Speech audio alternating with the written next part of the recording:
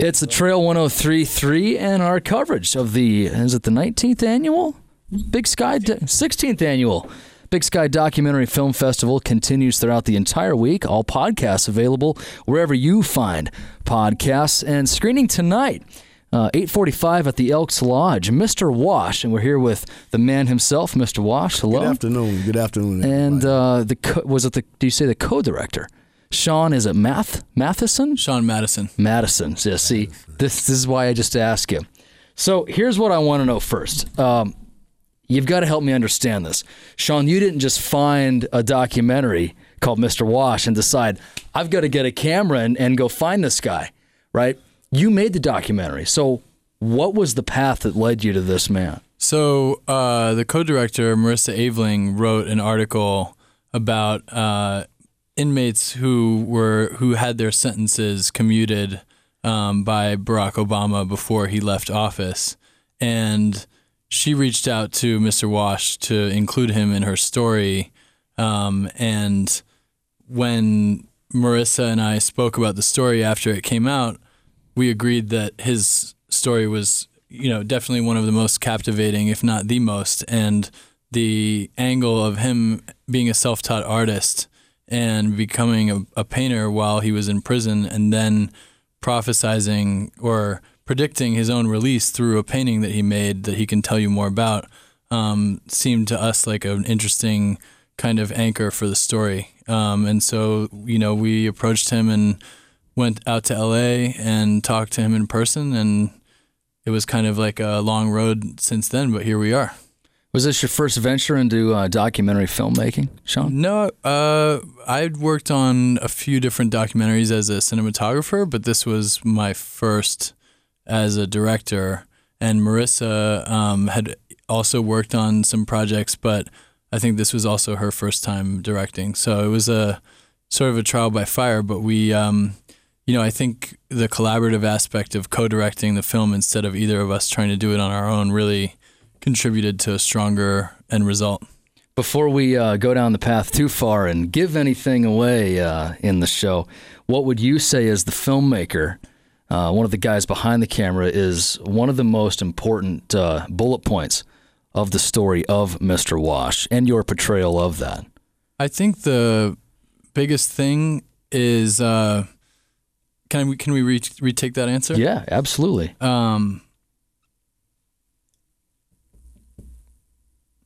I think the most salient thing about the film is that there is this idea of creative redemption and personal redemption through art and creative expression. And the fact that his art was so inextricably kind of intertwined with his release and led to the conversation that actually ended up getting this in front of Obama and the White House Counsel, to me, is what makes his story unique. And I think, the fact that you always knew that you were going to get out, I think that was, to me, to both of us, Marissa and I, kind of an amazing thing was your faith that you had, and knowing that, you weren't going to be in there for life the way that they said you would be.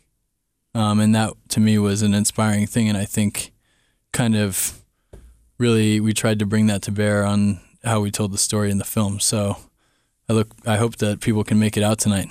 Absolutely. Screening at 8:45 at the Elks Lodge here in beautiful downtown Missoula. Mr. Wash, there's, I'm sure, a lot that didn't make it into the film. I'm sure there's a number of bullet points from your story that you didn't quite get to share. Anything come to mind that you'd like to tell folks about now? Well, yes, a few things come to mind, and you're correct, Tom, that it's a lot that didn't make it in. And my paintings, when a person they come to watch the film. The film has some paintings in it. Those paintings tell stories themselves. So a lot of people ask, well, what were you going through? What was it like being in prison? That cliche that says a picture says 1,000 words is so true. I'm not a writer, I'm not a person that can sit down and write a book, but when it gets complicated, multiple stories overlapping one another, I picked the brush up and I started to tell the story in the form of art. So I would paint one picture, and then inside of that picture, I would paint another story. Then inside of that story, I would paint another story. So each one of the pictures that I painted during this course of the 21 years were telling stories that I was leaving these pictures as a message to my grandchildren who were too young when I left, to the unborn people inside of the Washington family, to understand who I was, what I did with my life, and what the struggle was. I think that when you look at the documentary, a lot of that you don't really see. You know, we see the glorification of coming home and the stuff like Sean said of I always had the faith and knew that I was never going to die in prison. All my paperwork said death. The only way out is deceased. And they kept writing it, and every 3 months they'd give me a new one to enforce that. And I would look at it and laugh and say, okay, I have 2 life sentences. Which one you want me to do first? You know, and understanding that when you read the pictures and see, then you can make, some people are able to feel the truth that, and understand that we, as we all sit in this room now, that we are all spirits of God experiencing life in human form, that we never had a choice whether we was going to be male or female, black or white, blind, crippled, or crazy. We just was guaranteed an opportunity to experience life. It's about what you do with your life. And I think that this, when you look at the documentary, you come out today and you look at the documentary, you join the Q&A, you get an opportunity to look back and say, here's a possibility of what a human experience could be. You don't have to do the experience. I did it for you. But this is what could happen to you or anybody else in your life. And to remember that while doing that, it's not about how it was given to you or how much was given to you, what platform you came. It's what you do with what you got. I had what they said was a lifetime to do. I didn't believe in that, so I didn't find myself in sorrow in that. I tried to make the best of one day at a time to help at least 2 people unconditionally that I didn't know a day. And that kind of carried me on. I built my own little bridge through helping others, teaching others how to paint, teach them how to understand the law. A lot of that didn't come out inside of the documentary. So when you go in there and look at it, you'll see a lot of things. You'll be like, wow, why is this and how did that happen? It all happened one day at a time. And then eventually, I never knew when I started painting, when I started to teach myself how to paint, that it was going to be painting that got me out. I still believe in the system today. I filed every type of motion that you can file in the system, every last one. I read the books, lined them up, and said, these are the steps out that was written by man to get out of a situation that I find myself in. None of those worked. That's why when you look at the picture that Sean was speaking about, the picture is titled Emancipation Proclamation. That's the title of the painting. Well, Emancipation Proclamation is not old to any of us. It's not new to any of us, I mean. Abraham Lincoln in 1863, they did Emancipation Proclamation. They divided the territories to end slavery. I took that same picture and took all the characters out and put all the modern day things in, because sometimes life feels like we're still in the same position. It just changed over. So I said, let me give you what you already had and show you what it really looked like today. Today, where before there were plantations, now they have penitentiaries. Today, where the free labor was picking cotton, now it's manufacturing goods, and it's done by inmates. And I refused to work. I was like, no, I'm not doing that. So I received the disciplines that came from my refusal, and I stayed with it. I took the lashes, and I created, through the help of God, through prayer, a different pattern out, a different example to show the people that was in there. Because I had to ask myself a lot of times when I was in there, why am I here? If I didn't commit the crime, why do I have 2 life sentences? I pray and ask God. He told me to look around. When I look around, I found that the majority of the people on the compound was living in fear. And I had none. I didn't understand. I said, why? What are you afraid of? Some afraid of dying, some afraid of the pain, some afraid of the loss, losing their material possessions, losing their family. It's just all different types of fear. So coming in and being able to help people make it through the fear that they were living with, to show them that, look, we can survive in this situation, even with the gangs, with the murders, with the geographical divisions and all that. You don't have to have a fear of none of that. And so I walked through there and did it. And you made paintings for other inmates too. The majority of the paintings I did was other inmates. The ones that a lot of people see and they like, wow, they look. This is just what I was trying to tell my grandchildren and the people inside of my family, because I would write letters and my letters would never get out. I would try to tell them what's going on in here that wouldn't get out. So I just painted pictures to tell the story. And that made it out. They can get them and hang them on the wall. But the majority of the artwork that I did, and I did over 1,000 images during that 20-year period, 21 years, they were for the other inmates, trying to help them struggle through their things. Some of the ones, when you look through the catalog that'll be coming online at the artbywash.com website, you'll see inmates with their families in their tears, because a lot of time the grown men, they would never cry out in the open, because any sign of weakness, you could lose your life. Right. So what they do in private, they would confide in me and tell me the things that hurt deep in their heart, and I would take it and paint it out into a form that's acceptable, and show that this is what troubles that person. I wish I had all of those paintings. I wasn't allowed for a long period to take pictures of my artwork. And after I won a few battles with that, they allowed me. So I do have a lot of images that we're going to post up. So you had to fight to keep some art, to create the art at that time, too. Yes, it was the whole artistic journey. Each institution, they had me at 3 institutions. I started out at Leavenworth in Kansas, at the USP Leavenworth. From there, I went to Colorado. During that time, they brought Timothy McVeigh in while I was in Colorado, and then from there to Lompoc. Each one of the institutions created its own obstacles in me becoming an artist. And each one, why it created an obstacle, once I overcame, because I didn't see it as an obstacle. I'm only looking back seeing it. It's like you say, well, you can't do it. Well, why not? Explain to me why. And why shouldn't I be able to? Why shouldn't he be able to paint? How come Tom and Nick can't come in here and paint? You let me in, why they can't come in? Well, okay, give us another room. So I created rooms, and I started to teach art in Leavenworth. And then it was such a success that when they transferred me to the other prison, they had already heard about it, and then they wanted me to start a program there. And therefore, at each prison I went to, I was able to become the instructor, to become the compound artist or institutional artist, because I helped not just the inmates, I also shared the same to the staff. Not being a person that committed the crime, I didn't have that type of mentality that you the police and I'm the convict. We're all people. You have a job to do yours with respect.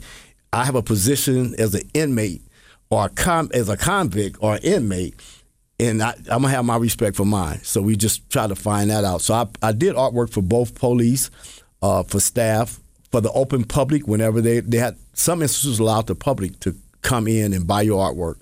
That was great. Some said no, they didn't want you to make anything. So you spent a total of how many years on the inside? 21. And how many of those were you painting? Probably 20. Do you believe the system's broken, having gone through it? Yes. Your experience? Terribly. What would you like to see changed? Well, what I would like to see changed is exactly this. I would like to see that the federal government and the senators and any of y'all that's listening have anything to do with it, to open up the door for the innocent people that's in the federal system. The federal system does not recognize innocence as a claim for relief. So it's just, you could be innocent, and it's like, well, there's nothing we can do. You can't file a claim that you're innocent. You can't do it. But in the states, you can. So the federal government makes every state allow a person that's in the state, if they say they're innocent, give them a hearing to find out why and what went wrong. But in the federal system, you can't use innocence as the claim. And so their system is broken in the sense that they require a constitutional violation in order to open the door for any type of relief. But the constitutional violation has to be dealt with at a specific time in the journey. If you pass the thing and the constitutional violation did not come to light, or you didn't get it put in, you can't go back and put it in. It's wrong because of the way your bartering system is coming in. The plea bargaining system is it's good, I understand it, that it's necessary with the volume of, what would we call this? Because see, the system runs as any business does. Every year you want to increase. They want to create more beds every year. They want to be able to raise the salary of all their employees. It's a business being ran with human stock. whether it's state or federal. So understanding that this has to survive and the societies, they live off of this, that they have to open up a door. It shouldn't take 21 years of a person's innocent to do it, especially when you have this system that we come in under the pretense that you're innocent until proven guilty, but you don't make it fair in the front part. I elected to go to trial. I said, look, okay, I never committed a crime. Let's do this thing. This is going to be interesting. I didn't know that when I went in there because I read the books in junior high school. I had U.S. history and government. I believed it. It don't work the way they teach it to you in school. Quit telling the kids a lie. Because you tell them a lie, then you can trick them and trap them on the other end. Come on, man. That's not right. Part of it is part of the system, the judicial system, but a lot of it is the educational system as well. Because they're not telling you the truth, that you're innocent until proven guilty. If you've been to prison before, if you got caught stealing cookies when you was a teenager, you're a thief forever. Right. Shouldn't be like that. We got to fix a lot of stuff in our society. But you said you still believe in the system, but it's flawed. It's flawed. I still believe in it because you have to realize and that the system does work, because getting a commutation or a pardon by the President of the United States is part of the system. It's the last, very, very, very last step. But why do you make it be like winning the lottery? Why do 10 million people have to fall for just one to say I won? Come on, man. I mean, listen, we went through this thing, and I got blessed, and I thank you, Jesus. I thank you, Lord, that it was 36,000 people applied with me. Out of 36,000 people, only 1,750 of us made it out. There's 34,000 people still up under the qualifications that you set forward and said, this is the way out. 36,000 people under that statute of what you gave. They filed their motions, they put their motions in, and they waited. And I waited as well. I happen to be blessed, and I think it's my talent in the artwork that kind of moved me into a position, because I was one of the very first 14. Congratulations, I get a letter. You one of the first group of people to be accepted inside of this program. I did a lot during the 20 years helping the staff, helping the communities that they had put me in and so forth on. Maybe that had something to do with it when they looked at the record. But still in all, my heart goes out for the 34,000 people that's still in there. I had to live with these people for 20 years. They're not really bad people. Some of them are twisted and feel that they didn't get a fair shake in society, and they're angry, because of that. And some was happy for me to go, and some of them turned real, real sad at the end. Because they didn't qualify up under the thing. When I qualified, it was 22 points I had to qualify for, and I argued for other inmates. And we divided that down between the group and back and forth. I know on 5 points they agreed with me, and we moved that 22 down by 5. And then other people may have did other things, but in the end, it was only 8. Everybody in here, if you can match these 8 points, you can come home. 36,000 people matched the 8, and they filed their petitions. And they're still sitting in there. That's wrong. There are plenty of conversations taking place on this from various angles. Yes. Whether you see it be a documentary film, in music, in pop culture. Right. So ideally, eventually the tide will turn. Yeah. That's what we all can hope. But I can't thank you enough for stopping by to share your story, okay, Mr. Wash. And Sean as well, your work. Have we left anything out? What else do we need to cover, gentlemen, on this film?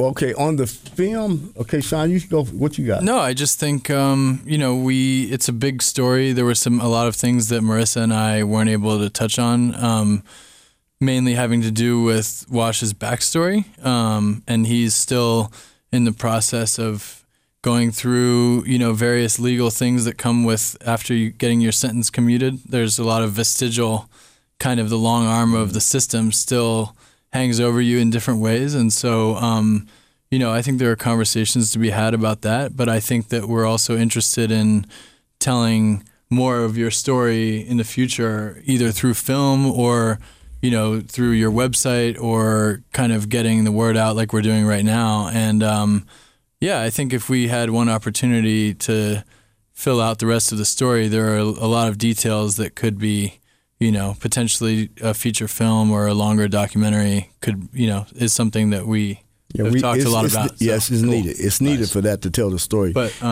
did you want to add one last thing before we head out? Yeah, I did. If it's okay, what I would like to do is kind of speak to the people who may be listening to the radio that's maybe too far up in the mountains or whatever to come down today to either to see the documentary or to see the art.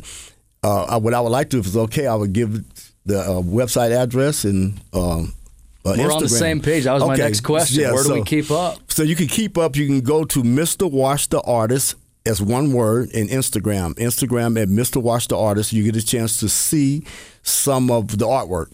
You can go to artbywash.com on the website, and you can go to my website, and you can see how the artwork is being applied these days. A lot of the artwork comes out in washwear, clothing.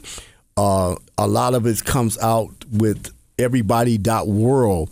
They makes everything from recycled cotton, and they produces my artwork on their clothes. So you could purchase artwork or purchase the art support.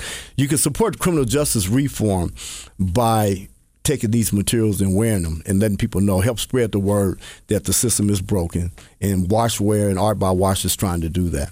Mr. Wash, thank you for your work, your art, telling your story. Thank you, Tom. Absolutely. Thanks for having us. Thanks for coming by, you guys. Thank you, Nick. If you can't make it out to the film tonight, again, screening 8:45 at Elks Lodge in downtown Missoula. Tickets online, or I believe you can walk up as well to pick up those tickets. You can get them right there at the Elks. This interview will be available in full. Feel free to share it. If you have something you'd like to add onto this story, you can find the entire Big Sky Documentary Film Fest podcast at trail1033.com, Spotify, Apple Podcasts, iHeart, all the usual various podcast platforms. Take care, gentlemen. Thank you. Thank you so much. Thanks a lot.